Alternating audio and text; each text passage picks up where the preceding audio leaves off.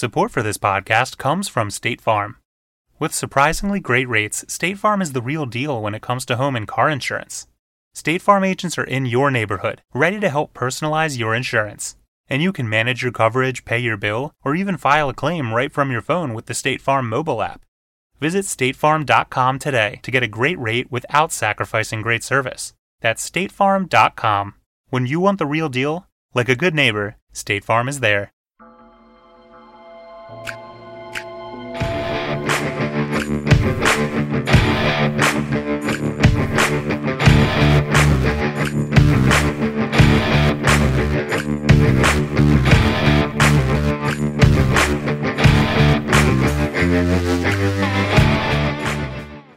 What's going on, everybody? What's up, folks? We are back again. Yes, we are. So before we get started, we wanted to take a second to talk about Studio headphones. If you go to studio.com, you can find all sorts of great goodies, such as Headphones, earbuds, the whole shebang. whole shebang-a-bang. So whatever you find, throw it in your cart. Put in Dark Windows 15 at checkout, and you will get 15% off your entire order. Which is a pretty good deal. Yeah. So, Go check them out. So this week... What are we covering this week? This week, we are going to go back to some badass, which I know we usually do them in threes. This guy couldn't be contained to an episode with two other badasses. Because he's too much of a badass? Yeah. Today, we are going to talk about Matt L. Urban, the Ghost. Okay.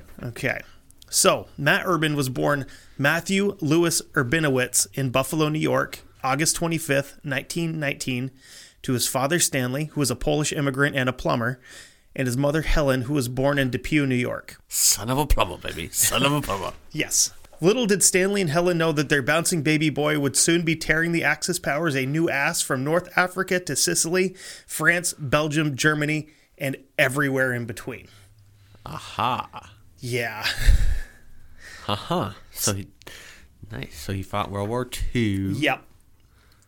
I'm guessing. Just a guess. He fought all of World War II. Oh, he fought Where there was I'm sorry. Where there was Japanese. Where there was Japanese fighting, he fought them. Even in Africa. Where there was Germans and Italians that needed to die during World War II, you would find Matt Urban. He was there to kill all of them. Nice. So he led a pretty normal childhood. He grew up in Buffalo with his three brothers, Stanley, Arthur, and Eugene. Eugene actually passed away in 1927 from appendicitis, so he was fairly young when he died. He attended East High School and graduated in 1937. In the fall of 1937, he applied to and attended one of the most prestigious Ivy League schools in the country. He went to Cornell. So needless to say, he wasn't dumb by any stretch of the imagination. No, because at that time, you definitely had to be kind of smart to go there. Yeah. Or you had to have a lot of money. Yeah, which, I mean... Doesn't sound like son he of had a plumber, a lot of money. Probably, your parents probably didn't have a lot of money when he was growing up. I mean, growing up during the Depression, yeah, so... I mean, even though the Depression didn't really hit too hard in the Northeast. Yeah, unless your name was Rockefeller, you didn't have a lot of money at that point in time. No.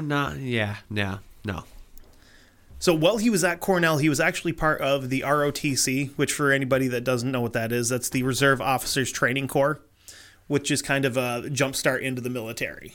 Yep.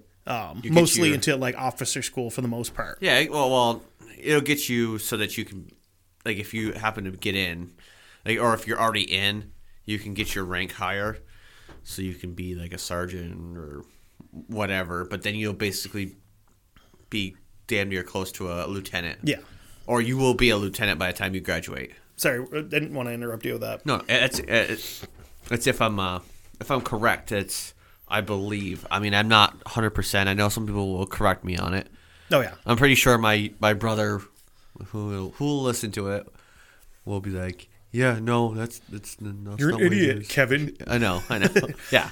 You're a dumbass. Why don't you know this stuff? So not only was he in the ROTC, he was also a member of the boxing and track teams. He was also part of the Delta Kappa Rho fraternity. He graduated from Cornell with a Bachelor of Arts degree on June 14th, 1941. When you could actually do something with that degree. Yeah. His diploma showed the name Matty L. Urbinowitz. So up until now, his life had been pretty normal for the average man or young boy of the era, but now is where we come to find out how hard this guy was to kill. After graduating, he joined the Army in 1941 and was sent to Fort Bragg, North Carolina for basic training. Something I found really interesting with World War II boot camp was that 39% of the soldiers on the American side were volunteers, while 61%, including my grandfather and great uncle, were drafted. The average age of these young men that were headed off to fight the Italians, Germans, and Japanese was 26 years old. Some were younger. Yeah. I know a guy that was... But I'm just saying that was the average. Oh, yeah. No, some were younger. Like, I have my great uncle who died in Okinawa. He was like 21. Yeah. My grandfather actually tried to join, but somehow they figured out that he wasn't of age.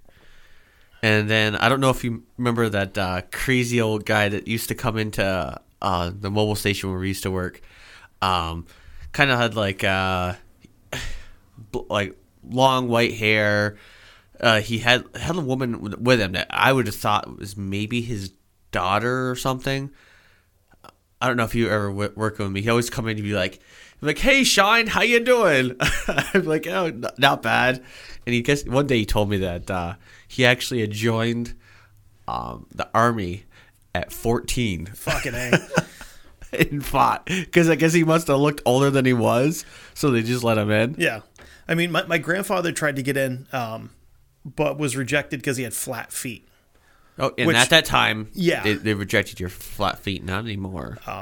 And to continue on here, the average age of an NCO or a non-commissioned officer during World War II was 29. So these weren't old men going over there to fight a war. These were these were young dudes. But a lot of them that went over though, there was that calling that said, "Hey, I want to go over to fight for my country and to defend it, or at least not to defend it, but actually to make a difference and fight against the Nazis to protect so that they won't come here. Yeah, but also to protect the people over there." Yep. And some were just like, hey, we've heard tales from our fathers, and I wouldn't say grandfathers, but mostly fathers. Yeah. That they fought in World War I. Like the Germans are fucking hard. Yeah. So, I mean, take a second to let that sink in. I mean, think about what you were doing when you were, if you were ever 26 or if you're too young, think about what you were doing at 26 years old and then what you were doing when you were 29. Same thing. When I was 26, I was working at a fucking fried chicken restaurant. And when I was 29, I had just got married and I was working at U-Haul. I was working. I was working at a gas station. I believe it was. Yeah. Or maybe I was working for my father doing fire extinguisher work. And these guys were headed across the ocean to fight one of probably one of the best trained and most powerful foreign armies of all time. The Germans knew what they were doing. I will agree. Credit due. World War II. Yeah, they knew what they were doing. I mean, they had something. I don't want to be like this, but I guess they had something to prove. Yeah, they did. They were told after World War I, no, you can't have this, you can't have this, you can't have this, and they were like, you know what? Here's the middle finger. Yeah, we're gonna do it anyway. But they also had a little bit of a nutsy guy that. Yeah. I mean, all due respect to everybody that's in the military now, these were a different breed. Like, these dudes were going over there. They're in fucking jackets and aluminum helmets with fucking, basically hunting rifle calibers being shot at with that. I mean, yeah. Like, they were fucking hard. Like, these guys. I mean, it was pretty different than now. Yeah. But much different. But if it wasn't for that, and do we say pretty much up to Vietnam, as far as because they didn't really the fighting didn't really change as far as like what they had on No. until after, I'm going to say Vietnam. Because I believe after Vietnam is when they did have like flak vests in Vietnam, but it was so fucking hot that most of the guys didn't wear them. Yeah, but I mean, flak vests weren't. They would stop some stuff, but I mean, not like today. No, God, no. Where today they Today have where you can all take a their 7.62 in the chest and be like, okay, well, I'm still not dead, so that's important. Yeah. So let's get back to Matt. He came out of boot camp on May 22nd, 1941, as a second lieutenant and entered active duty on July 2nd, 1941. So basically, he wouldn't have had respect because he was not a. He came out as an officer. He came Yeah. out, yeah. Well, I mean, no. But it also depends. It's true, it's true. Also depends on if he was an asshole to people that he trained with, because that's where you earn your respect. Is if you're willing to do the same shit that these guys that are going to be under True. your command are doing. So he was assigned to D Company, 2nd Battalion, 60th Infantry Division as a platoon leader. Something else I'd like to point out kind of quickly is how many U.S. soldiers during World War II were the children of immigrants. Because between the children of immigrants and full-on immigrants themselves, they accounted for over 300,000 troops. So to put that into perspective, that's the equivalent of 150 full regiments of either immigrants or the children of immigrants. Yeah. Which is right kind of around the population of our home state of Vermont. That's a lot of fucking people. Yeah. So Urban would see his first combat as part of the North Africa campaign. I don't know a whole bunch about the North Africa campaign other than what I remember from like old episodes of Rat Patrol with my grandmother. But the North African campaign started June 10th, 1940 and continued until May 16th, 1943 and ranged from the Libyan and Egyptian deserts to Monaco, Algeria, Tunisia, and Ethiopia. So literally Northern Africa. Yeah. Yeah. Mostly it was a lot of a tank battle too. Yeah. Mostly, I mean, that's what I really know a lot about it is mostly just tank battles. This is Rommel and Patton playing fucking chess with real humans in the out in the sand. Yeah. Yeah. So Urban would be part of the invasion of North Africa during Operation Torch. Torch lasted from November 8th to November 16th and was designed to help take pressure off Allied forces in Northern Africa. This in turn would help with the invasion of like Southern Europe. Yeah. So the area was controlled by Nazis and Vichy French forces, which were the Vichy French were kind of like they were basically the section of the French army that was like, yeah, we'll work with the Germans because we don't want to die. The American contingent that would invade the area around Casablanca was led by Dwight D. Eisenhower. Urban and another soldier made a beach landing in a raft under heavy enemy fire on November 8th, which was the first day of the invasion. Sergeant Earl G. Evans, a squad mate of Urban, said, quote, "The major, who was only a lieutenant at the time, was wounded in McNassie, Tunisia, and refused to be evacuated. He followed up this refusal by taking out a combat patrol. At another time in Tunisia, our battalion successfully halted a German counterattack, and it was through the major's efforts that we succeeded. As our outfit was falling back, the major held his ground and grabbed the closest German. He killed him with a trench knife, took the German's machine pistol, and fired it into the onrushing enemy." Wow. He's a fucking bad dude. Yeah. And this is his like first week in combat. Yeah. So, I mean, this is, of course, this is a point where they actually were training him because eventually they didn't really train him. They just kind of sent him, did them basics, and that was it. yep. You got like But this was the 3 start. weeks of basic, and they're just like, fucking, here's your greens and here's a gun, go get them. Yeah. Now, at this point, they had actually been training them. Yeah.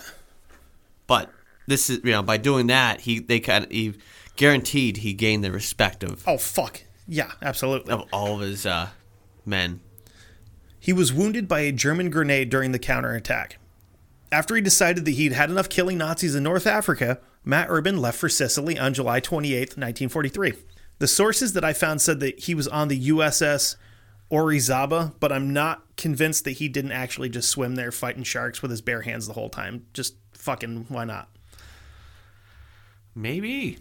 So when he, the way this guy is, it's like he was probably just like fucking swimming and just like, oh, there's a torpedo boat. Just fucking punched it. He's got a knife between his teeth. Yeah. Yeah, come here, motherfucker. Stab the Swimming shark. in his fucking silkies, just like, come on, bitch, I'm gonna kill all of you. So when he and the rest of the 60th Infantry arrived in Sicily, the American forces started their amphibious assault on the island. Before Urban and his unit could get off the ship, they were attacked on the deck while they were getting ready to deboat. One of the, probably in my opinion, one of the best designed airplanes of World War II came dropping down out of the sky, which was a Stuka dive bomber. It's approaching the ship after another German plane had come by and just fucking chewed up the deck with its guns. They killed one of the AA gunners. Yeah. They killed the gunner and the spotter, actually. So Urban ran to where the spotter was downed, grabbed his binoculars, grabbed another gunner. He's fucking glassing the sky, finds the Stuka, and just points it out and just like trying to like get the guy to return fire. The gunner aims, blows the Stuka right out of the sky. I'd like to think that the gunner missed and Urban's stare is actually what just killed the pilot. It just So what you're trying to say down is into the water. So really what you're trying to say is he's basically Chuck Norris. He would make Chuck Norris look like a bitch. Okay. All right. Or he was the original Chuck Norris. No, dude, he would make Chuck Norris look like a bitch. Okay. All right. Because like I said, the AA gunner didn't kill him. He just fucking stared at the plane and the pilot's head exploded and just right into the water. Either that or he threw the fucking binoculars at him and knocked it loose. Or the pilot sensed it that he was going to die and was like, oh shit, this guy's staring at me. And shot himself in the teeth. Yeah, he's like, oh, fuck this. So after the invasion of Sicily, the Germans found themselves held up in a pretty well fortified stronghold. The 1st Infantry Division were headed for the stronghold, but they got caught up in some pretty nasty terrain and got bogged down. The 60th and a contingent of the 4th Tabor of Grommaires, who was a group of Moroccan Muslim soldiers that fought under the French Army of Africa, which I think is technically part of like the French Foreign Legion, but I'm not 100% sure. Yes. They were tasked with flanking the Germans by crossing the mountains in central Sicily. I think they are the French Foreign Legion. They could be. Like I said, I'm not 100% sure. Because I believe that I won't say I'm 100% on this, but I do believe that during that time, that was under French control. North Africa was, yeah. Yeah. It was their territory, say. So that's why there's the French Foreign Legion there. Mm-hmm. So Urban and his unit climbed the mountains on pack mules and flanked the German stronghold in the night and took the crowds by surprise. This force of men and mules pushed the Germans back from their hiding place it pushed them back to a place called Randazzo. So if this fighting had taken place head on, it would have cost the lives of hundreds of American and French soldiers. The Germans had high ground. They had really rough terrain between them and where the Americans had been attacking from, and it would have been an absolute fucking bloodbath. Sicily was liberated from Nazi control on August 20th of that year. Again, since there were still Nazis that needed to be killed, Urban and the 60th returned to England for some R&R and a resupply. They were headed next to Normandy. By the time the 2nd Battalion, 60th Infantry landed on Utah Beach, it was June 11th, 1944. So, mercifully for the Nazis, they had already been defeated at the beach. The Allied forces consisting of... I'm sorry to cut you off. So I'm just thinking about this. He would have fucking got it. He'd been like, gun? Pussy, please. I got my knife. No, he would have been the guy that just ripped a fucking .30 caliber off the front of a boat and just like walking up the beach, like smoking cigarettes and just shooting motherfuckers from the hip. Hold on, I got this, boys. Yep. We got them all. They're dead. Fuck them. Oh, shit. Lieutenant, there's another one over there. Hold on. He looks over. Just does a finger gun, and the guy drops. Wow. Did you see that? He killed him with his finger. He wasn't even close. That was a long-range finger kill. He sniped him. Fingered him to death. Ooh. Yikes. So the Allied forces consisting of Americans, Brits, and Canadians had already taken care of, obviously, the Germans that were holding the beach. On the 14th, Urban's company came under attack from a German position near Rheinhof. F Company came under heavy small arms fire, and they were also being shot at by a tank. Urban saw a soldier laying on the ground near a bazooka that he had been carrying. He ran into the wide open field, grabbed the bazooka, and the guy that had been carrying the extra ammo. He told the ammo carrier to follow him through the hedgerows to an area near where the tanks were coming up from. He got the bazooka loaded up, hefted it onto his shoulder, stepped out again into the wide fucking open, aimed and fired. Pops back into cover, had the guy load him up again, steps back out again. So he's already being fired out when he steps back out. By the time the smoke had cleared, there were count 'em, fucking two dead Panzers in the road. Honestly, the Panzer is probably the best tank that was ever built for World War II. Our stuff couldn't hold a candle to German tanks. No. Between the Panzers and the Tigers, the Germans had the best tanks on the planet, which is why ours now are still kind of modeled off of them.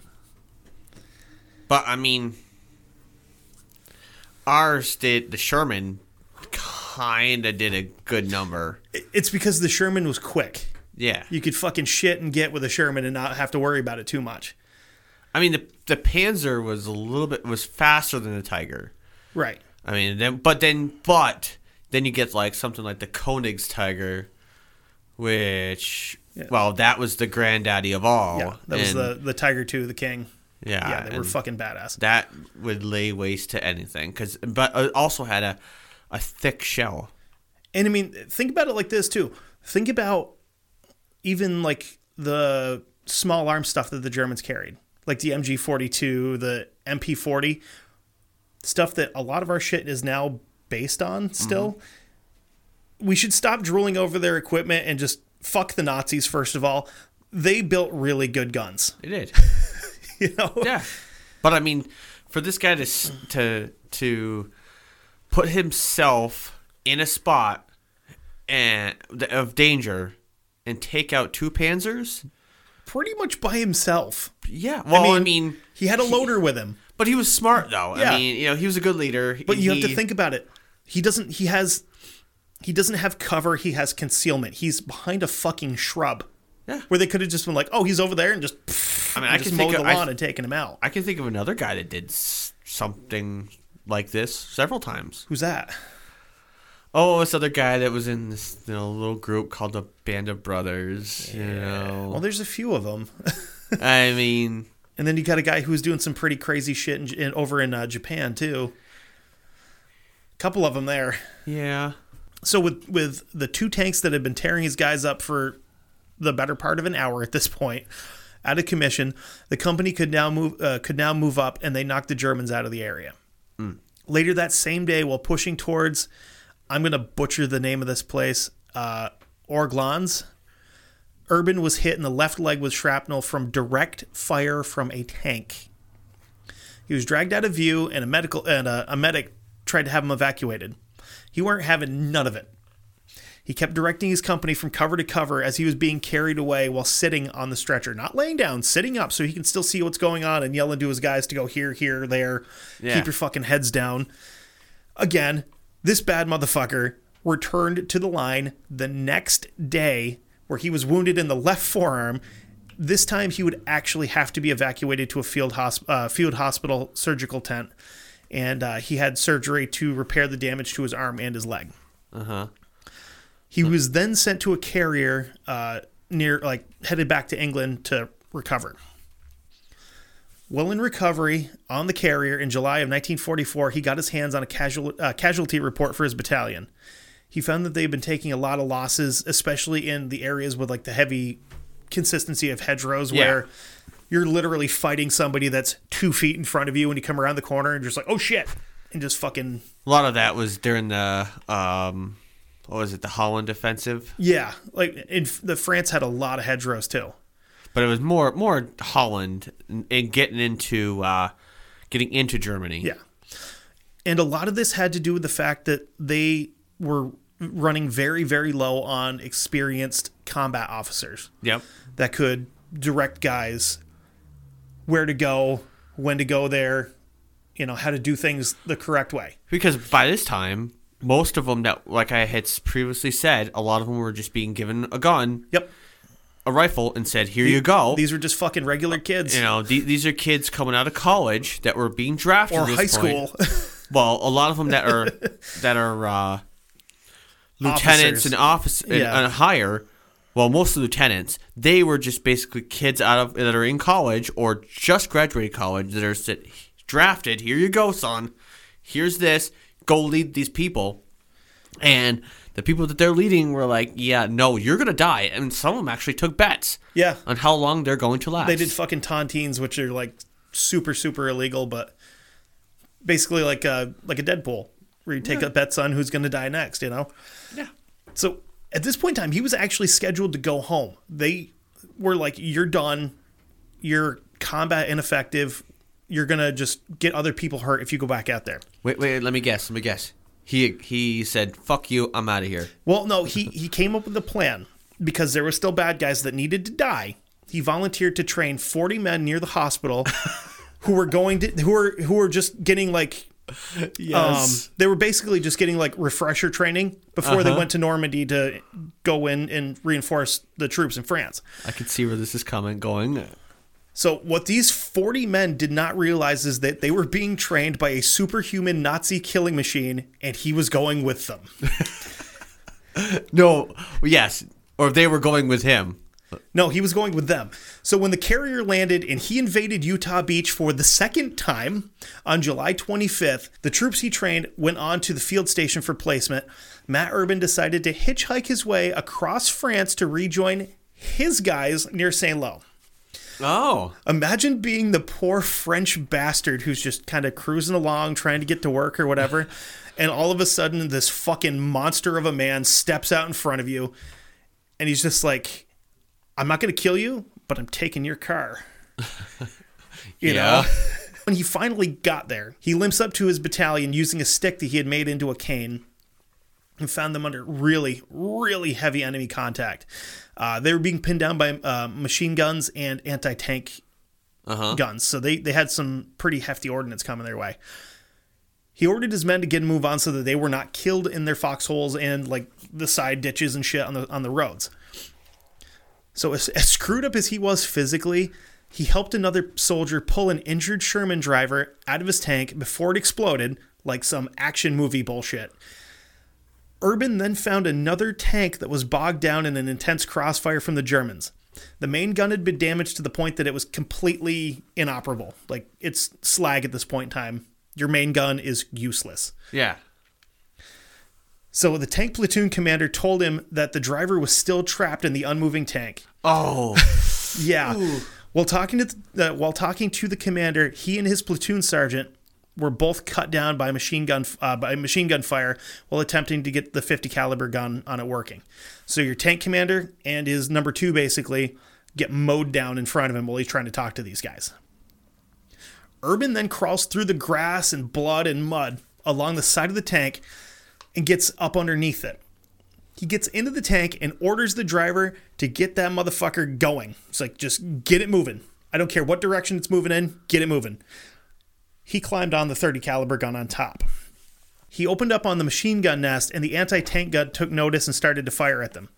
The Germans apparently didn't get the memo that Matt Urban actually emits a force field around him and whatever vehicle he's in for I don't know how long, like how long the area of effect lasts, or if it's there. Yeah. You know. So every round the anti-tank gun fired completely missed. He rotates his gun and starts firing back, which allowed 2nd Battalion to regroup and start an assault on both positions. Urban kept killing machine gun nests, which got 2nd Battalion close enough to take out the Germans in hand-to-hand combat and fighting with bayonets. This resulted in a bunch of Germans surrendering.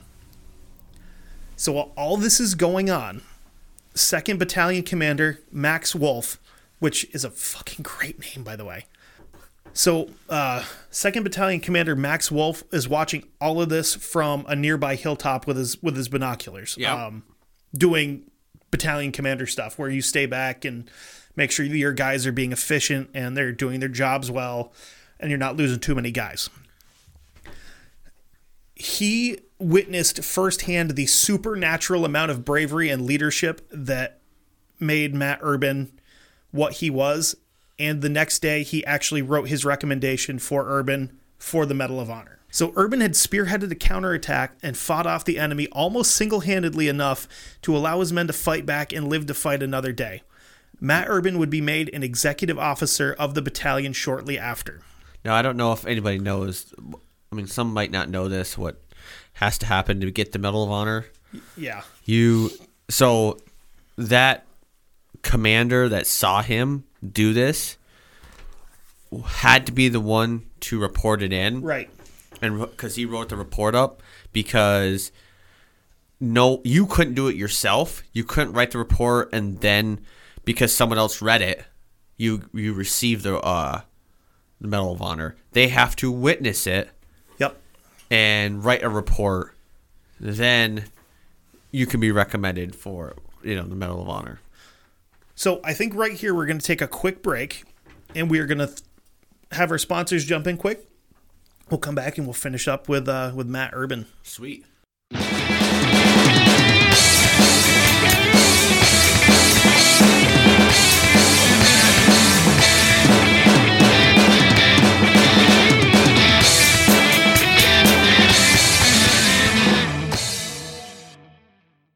The Dark Windows podcast is brought to you by The Great Courses Plus. The Great Courses Plus is a subscription video on-demand service with thousands of in-depth videos taught by the world's greatest professors. You'll always have something fascinating to learn about. With categories ranging from history to travel, there's something for everyone. The courses I'm personally looking forward to checking out are the 36-part series on the Vikings and the 24-part series, The Agency, A History of the CIA. If you go to ageofradio.org/Dark Windows, there's an offer to get the Great Courses Plus for 14 days free. Stay ahead in life. Start your access today with 11,000 plus video and audio lectures on a range of topics. Now, let's get back to the show. There's a lot of badassery going on. There was. World War II was well known for its badassery, I think. Well, it's because it's the greatest generation. Yeah. All right, so we're back. What did you find while we're on our little break here? You found something with Operation Market Garden that you had mentioned before. Yeah, I was asking when it was, and it was actually not until September, between September 17th and 14th, or something like close to that. September 19th and 25th was Market Garden. So I thought that it was during that time. Yeah, but so no, this is just before that, though. Yeah, this is the getting close to that push of coming out of there into Holland and around, because they could have gone the other way. I mean, maybe they were coming the other way because maybe they were going towards like the Bulge and around, which goes into I can't think of the name of there's the area between Auslance. Yeah, Alsace-Lorraine, kind of that area, yeah. So Staff Sergeant Evans, who was assigned to the 2nd Battalion Command Post on July 25th, 1944, was the person that actually wrote up Urban's recommendation. Mm-hmm. Wolf dictated, he wrote it. On July 5th, Evans wrote the Pentagon about Urban's actions after Evans was released from a German prisoner of war camp, saying in part, quote, "Urban moved forward and damned if the U.S. Army did not follow. He bellied up to a tank and amid heavy gunfire scrambled aboard and manned the machine gun. The driver took heart with Urban aboard. The tank roared forward and Urban tore the hillside apart with that gun. The men, once again with, quote, Urbanitis, scrambled up to the rise and gained the objective."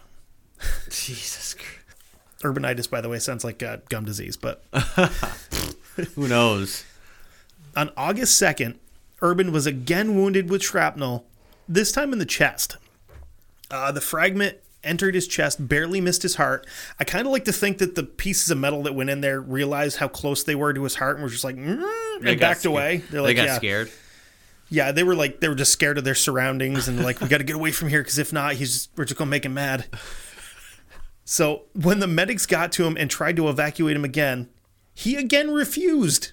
On August 6th, just over a month after recommending him for the Medal of Honor, Wolf was killed in action near Cherbourg. Matt Urban, who at this point is 24 years old. Think about that for a second. Some people are still in college when they're 24. He's been killing Nazis for the better part of 5 years at this point. Well, I mean, yeah, you're in college if you're going for your master's or whatever. So at the age of 24 years old, he was put in overall command of 2nd Battalion. Not 2 weeks after taking command, he was wounded again with shrapnel, this was on August 15th, and again refused to leave his unit. It's got to show something about his character. About this exactly. This guy's character is fucking outstanding. The 60th Infantry was awarded the French Croix de Guerre, which is a bravery award of the French military, for the time period of June 11th through 18th in 1944. On September 2nd, 2nd Battalion, 60th Infantry rolled into Philippeville, Belgium, where Urban met with a brigadier general who informed him that 2nd Battalion would be attacking the town the next day. Urban grabbed a couple of guys, and they went scouting the town, and they counted a nearly regiment-sized group. A regiment is anywhere between 1,000 and 5,500 men. Yeah. That's a lot of dudes. Yeah. So not only were there a bunch of Germans in there, there's machine gun nests, tanks, and another goddamn anti-aircraft gun, which this time is not aimed up, it's aimed right down the main road. Dirty bastards. Yeah. Because, I mean, you think you roll in there with a tank and you eat a bunch of fucking AA rounds. It's not, you're done. That thing's not going to last. No. Because those were probably like a 70 cal, like a 70 millimeter or something like that, anti-aircraft gun. Something like that, probably. It's a huge fucking round. I mean, that's like shooting your wrist at somebody. Yeah, you have to shoot a big round. Yeah. To. So they returned to HQ and report their findings to command, and command told them that they were still attacking in the morning. Urban and the rest of his hard chargers stormed the town of Philippeville. While charging headlong into an enemy machine gun emplacement with a grenade in each hand, Matt Urban was shot through the throat. Shot in the goddamn throat. Think about that for a second. Yeah. It's death. In the fucking throat. That's death. 2 men got to Urban's side at the same time. They plugged the entry and exit wounds in his neck and dragged him 100 yards to cover. Shortly after getting him out of the line of fire, they called for a medic. The medic arrived, and as soon as he got there, he waved over 2nd Battalion chaplain. The medic gave him plasma to try to replace the blood that was pumping from his body and performed an emergency tracheotomy on him to keep him breathing. At this point in time, it was unknown that his larynx would be permanently damaged. The medic told the chaplain, "You need to give him last rites." The medic also didn't get the memo that Matt Urban is not human. So he was carried off the battlefield on September 4th on a Jeep and back to a field hospital where he would remain for a few weeks. October 2nd, he was promoted to major while still in the field hospital. Urban was shipped back to a field hospital where he would fight for his life for the next few weeks until he was brought back to England to recover. While in the hospital in England, he would be promoted to major and receive his Belgian unit citation for meritorious service. While getting a pass to Scotland in December, he returned instead to 2nd Battalion 60th Infantry, which was at Camp Elshorn, Germany. Urban was well welcomed by his men who thought he'd actually died when he got shot. Although Urban could not speak, he requested a combat assignment in writing. His request was denied for medical concerns by the 60th Infantry Regiment commander who was at Elsborn as well. He was allowed to stay with 2nd Battalion until the battalion pulled out of Elsborn and returned to England. So, you know what can make it so he can never fight again? Somebody's going, what? Shoot that sumbitch in the neck. This motherfucker better be dead, or else he's gonna fight. They're lucky that it got him really good in the neck, because if it had just been a graze, They've been fucked. No, they're lucky that he didn't have the pins pulled on those grenades, that he had one of each in each hand. Because if he'd gone down, he'd have been like, "Fuck all of you." Yes, but I'm saying if they would have both gone off, him, he would have just gotten up and been like, "I'm good." Flesh wound. Let's go. So beginning in October 1945, he was a staff writer and later an editor for Liberty Magazine's Veterans View Bulletin, which he worked there until 1947. He was medically retired from the U.S. Army in February of 1946.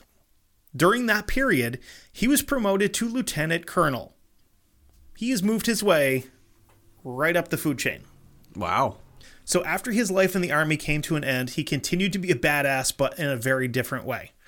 In 1949, he became the recreation director in Port Huron, Michigan. Starting in 1956, he took a job as director of the Monroe, Michigan Community Center, which he did until 1972. After leaving that job, he continued to serve the community center as a coach for basketball, baseball, and the football programs. So he was staying active with everything he did. At Monroe, he also trained several young men who became national Gold Gloves boxing champions. He was appointed chair of the Michigan Olympic Boxing Committee. Later, as part of the Chicago Olympic Committee, he was one of 3 trainers who accompanied Muhammad fucking Ali at the time, who was still known as Cassius Clay, to the San Francisco Olympic tryouts. Wow. Yeah, that's pretty cool. Yeah. That's pretty cool. So, after Monroe, he became the director of the Recreations Department for Holland, Michigan from 1972 to 1989. He organized a camp for underprivileged children and became its director. He served as the Boys Club director and a Cub Scout Cub Master. He was also involved in other activities and organizations like the Red Cross, the Amateur Softball Association, Boy Scouts, as a chairman, board member, and a committee member for the Boy Scouts. He was inducted into the Hall of Honor at the Softball Hall of Fame that year. So he stayed busy when he got out. But yeah. I mean, yeah. He's busy into his old age. Yeah. In 1979, a Michigan Disabled American Veterans Regional Service representative who had come to know Urban personally over a long period of time sent an official Medal of Honor recommendation inquiry to the United States Army headquarters. The misplaced Medal of Honor recommendation for Urban was found and revealed that Major Max Wolfe, Urban's battalion commander in France,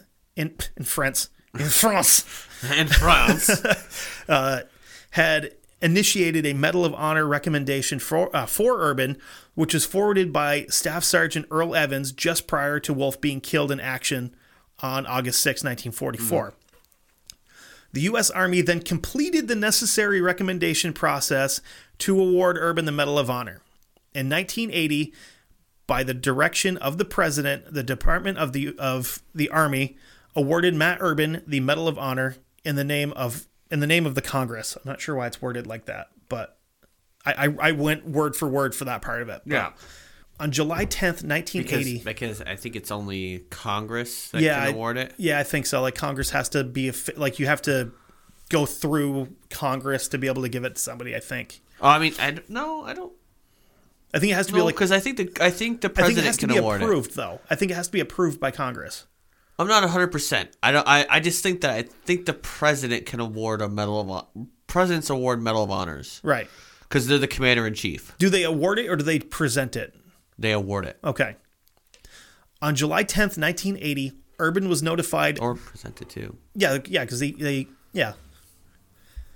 On July 10th, 1980, Urban was notified by the White House that he was a Medal of Honor recipient. And the next day, he was notified that the Medal of Honor ceremony would be July 19th. On July 18th, Urban was presented the Legion of Merit Bronze Star Medal with a V device, which is a second oak leaf cluster. Mm-hmm. And his 7th Purple Heart and his 6th oak leaf cluster. And this was all presented to him by Army Chief of Staff Edward Meyer during a ceremony at the Pentagon. At a ceremony at the French embassy, he was also presented the Croix de Guerre with Bronze Star by Francois Lebrove de La Boyer, the French ambassador to the United States. So this dude is like fucking got to be getting a little top heavy with all these medals and shit that he's gotten over the last couple of days. Yeah. The citation for the medal, which was not personally awarded to Urban before this occasion, was signed by General Charles de Gaulle in June of 1944.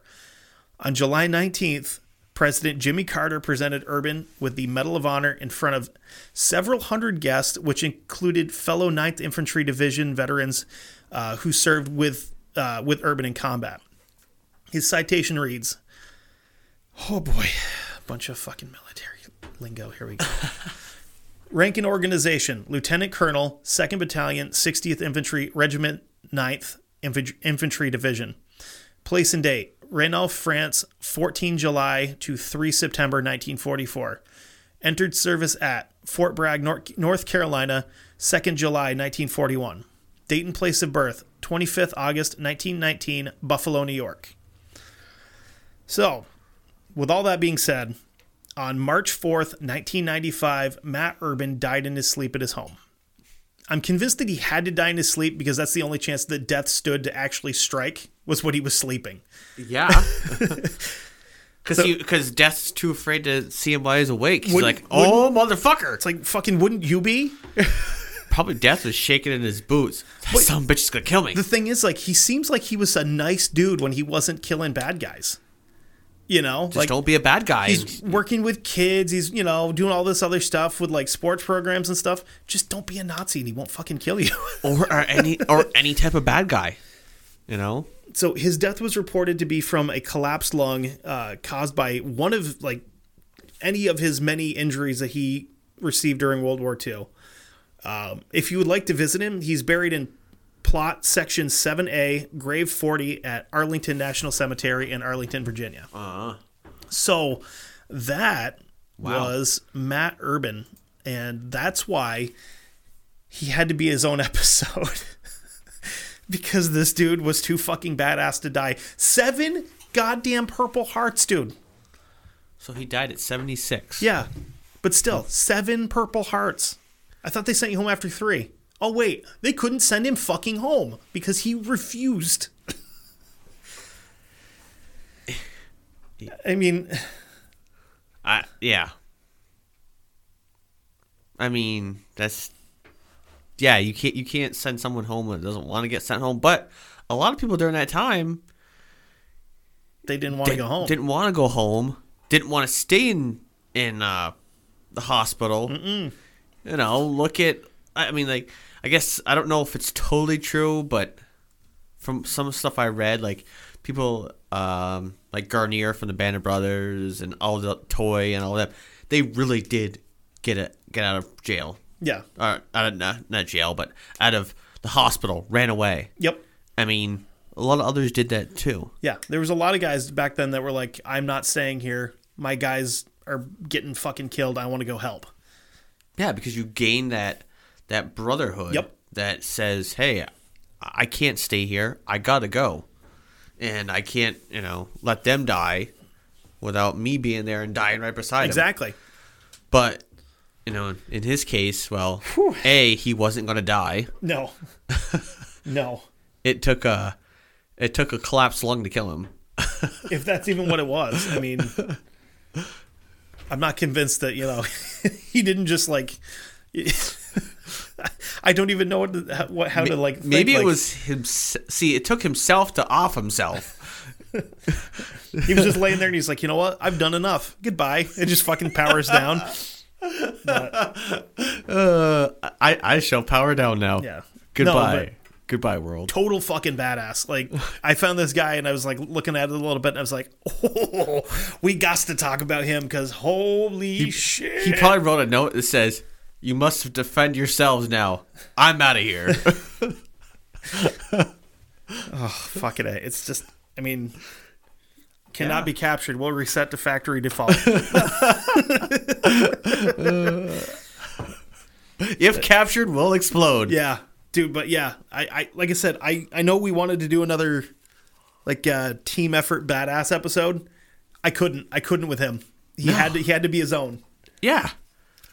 There's just certain people that you can't, But in all fairness, everybody else that we've done a badass episode about, where we had the three of them, could have all been their own episodes. But I found too much information that I was like, I got to do this in one shot.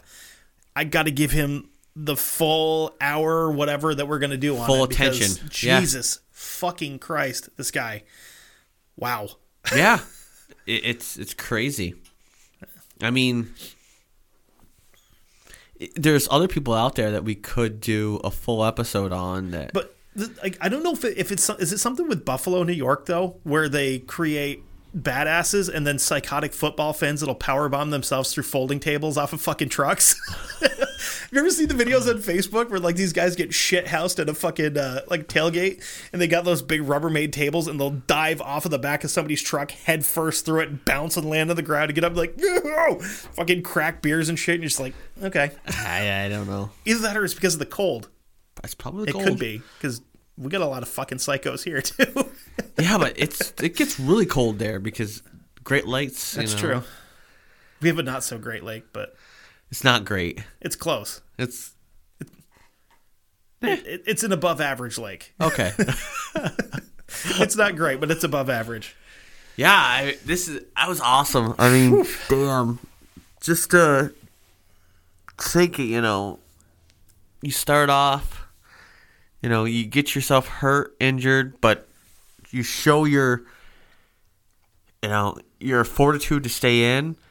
And just to think that what he did, I guarantee made it so that everybody that was in his unit wanted to stay in and fight just as much as he did. Absolutely. Because they saw that their commander, that their or maybe not even commander, just the lieutenant in their leader. Yeah. Yeah. I mean, their lieutenant in their unit, wanted to stay there and fight. I think what it is when you see somebody who is willing to fight to the death to protect you, you start to feel the same way about them. We're just like, no, I will fucking die to protect every last one of you. Exactly. And that's how he was. And that kind of inspires something in your guys to go, well, we'll do the same fucking thing for you. Yeah. We'll do the same thing for each other. And that's fucking special. Yeah. I mean, you don't see that with everything, No, you don't see that. I mean, it took special people like him, to make this, to make people inspired and want to do stuff like that. It took people like Dick Winters, to do what he did. I mean, if you haven't seen the movie Band of Brothers, go see it. Watch it. Yes, there are some things that they Hollywoodized, but honestly, the best part to watch would be the behind the scenes thing where they interview the actual guys. I fucking challenge you to watch that and then not cry parts of it because I've seen it 1,000 times and I still tear up watching it. Yeah, because you'll get a real sense of what those people went through. Yep, exactly. Or I mean, or just go talk with someone that was in one of these battles, like in Korea or something, because Korea is close enough so where that you can kind of get the sense of it. I'll say this. If you know a World War II veteran, talk to them right now. Well, you still can, because we are losing them very quickly. Yeah, left and right. If you know someone who served in World War II, stop this right now and go talk to them. Mm-hmm. I mean, that's the best thing you can do. I mean, you might be able to talk to someone, that, get an idea that someone that's in the military now that has been in Iraq or Afghanistan, they'll probably tell you it wasn't the same. I mean, well, it's a different kind of war too. Yeah. I mean, now you're fighting, like back then you were fighting guys who, if they took you prisoner, they weren't necessarily always going to kill you. Now, if you get taken prisoner, they're probably going to kill you. You're going to be on fucking YouTube with your head missing within a fucking month. Yeah. Different warfare. Yeah, it was a different. I don't want to sound like an asshole, but it's World War II was fought with honor on both sides. They had a mutual respect for each other because at least once. At least in Europe. Yeah. Because the Japanese were fucking ruthless. Like, the Japanese were fucking terrible to everybody, including their own people. But they didn't really, I mean, they still took you prisoner and they did whatever. And if you were the tallest guy, they were going to fucking cut your head off, though, because they did that on a regular basis. Yeah. But the United States and German forces almost had... they had respect. They had like a respect for each other where they could find some kind of common ground. Yeah. Where if you get captured by some fucking 19-year-old kid and you're a kid yourself, you can sit there and talk about, I don't know, cars and girls and fucking all this other shit, like hunting. It's like, again, Band of Brothers, the very last episode where they have the German and one of the American guys guarding the road, and they're just talking about like what they did when they were growing up. Like, oh, I used to go fishing all the time, and it's crazy, and it was like as soon as the war ended, these dudes could go like hang out with each other and have a beer and be like, yeah, whatever, no big deal. Yeah. You're not gonna have that now.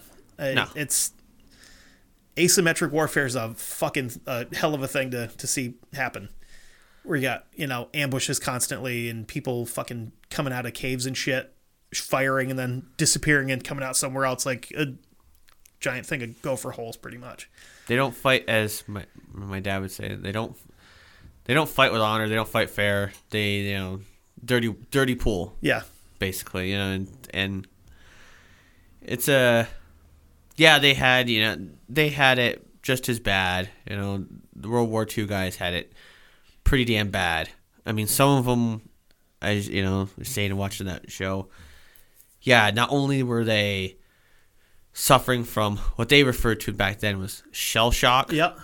But battle fatigue. Now it is PTSD. Yeah. It's same thing, different fucking tag. Yep. Same thing, different label. They were also had like there was this one guy, older gentleman, that was telling a story about was it the Battle of the Bulge in Bastogne, where up to that point still he remembers that, and he remembers how cold it was. Yeah. And still to this day, like out of nowhere, if it's really, really cold, he will just... He has nightmares. Become really, really cold, and they can't warm up, and it's just bad. Yep.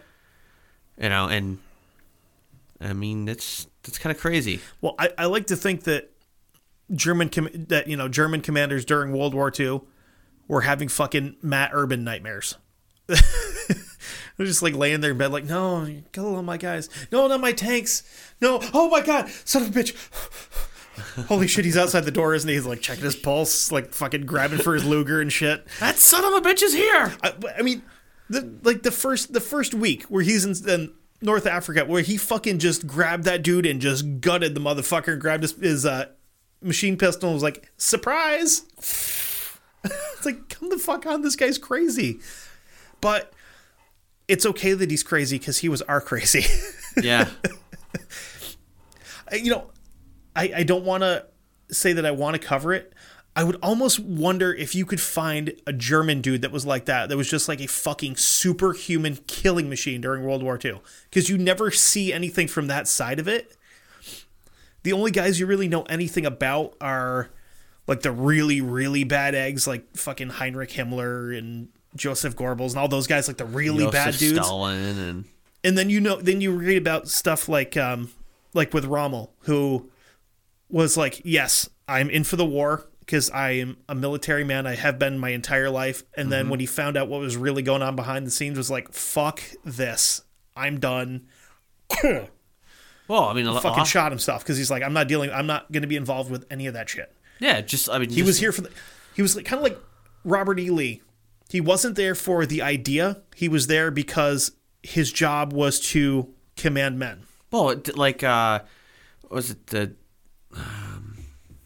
Tom Cruise? He played I can't think of the guy that was actually like they tried to take out Hitler. I can't think of what it was. Strassenberg, something like that.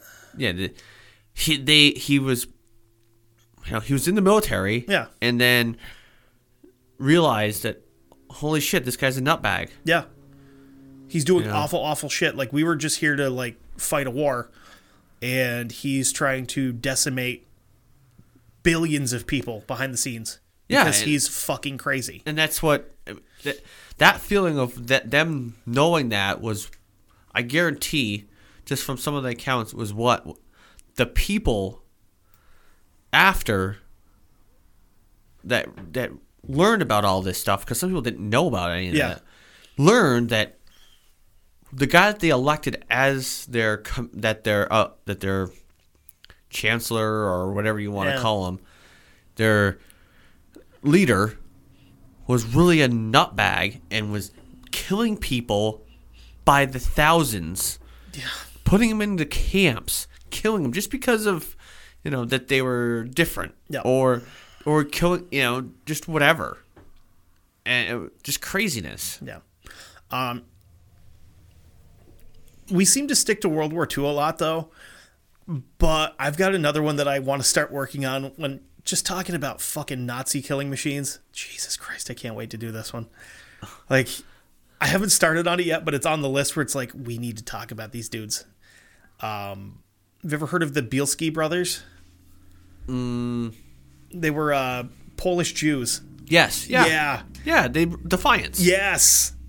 The story is so much fucking crazier than the movie, though. Yeah. Because they were like breaking dudes out of prison, and like, they were fucking awesome. And that's saying something for the Polish. No, I'm kidding. You trying to say they should have been a reverse? They should have been breaking them in? Hey, I'm going to come in too. No, I'm kidding. Polish people are fine. I don't have a problem with them. He's really not. You know who I don't like is French Canadians, though. I'm allowed to. I'm part, so. But anyway, with that being said, I think that's all we got. Yeah, that's a great episode. If you want to listen to this in the best quality that you can, go over to studio.com, get yourself a pair of headphones, get yourself a pair of earbuds, get yourself a pair of headphones and earbuds. Yes. Put them in the checkout code. The code. Checkout code. Put them in the checkout code. Put them in the basket. Put them in that basket thing there. Then put the checkout code of Dark Windows 15 in to get 15% off your entire order. Yeah. I just did it, like I said, for my mom for Christmas, and she likes the headphones. She's wearing them, and I believe it knocked it down the price of the Regents, because they're $99. Yeah, something like that. It knocked them down to like 80 something. Yeah. I mean, which is awesome. Yeah, and they're like, I'm not saying this because they sponsored the show. They're literally the most comfortable headphones I've ever owned. They are comfortable. I have fallen asleep probably a fucking bushel full of times with these on, working on stuff up in the studio. Yeah. But also, check us out. You can join the Facebook page. We're back finally. Yep. Dark Windows Podcast on Facebook. Dark Windows Pod on Instagram and Twitter. We are not as active there as we should be. If you want to email us, you can email us at darkwindowspod@gmail.com. Yeah. And tell us, how awesome we are or not how awesome we are. And or send us suggestions. Yeah. We like suggestions too. Anybody in the Northeast, we might be doing something pretty cool in September. So keep your calendars open. We'll let you know, like, officially once everything's squared away, but we might be doing something pretty fucking neat here tail end of September. So I guess until then, well, not until then, but until next week, because we're coming back before September. We ain't taking another fucking break. Fuck that shit. Until September. Yeah, no. So, just because you... Fuck. I've talked too much. Just because you can't see out into the dark doesn't mean that the dark can't see into you. Later. Goodbye.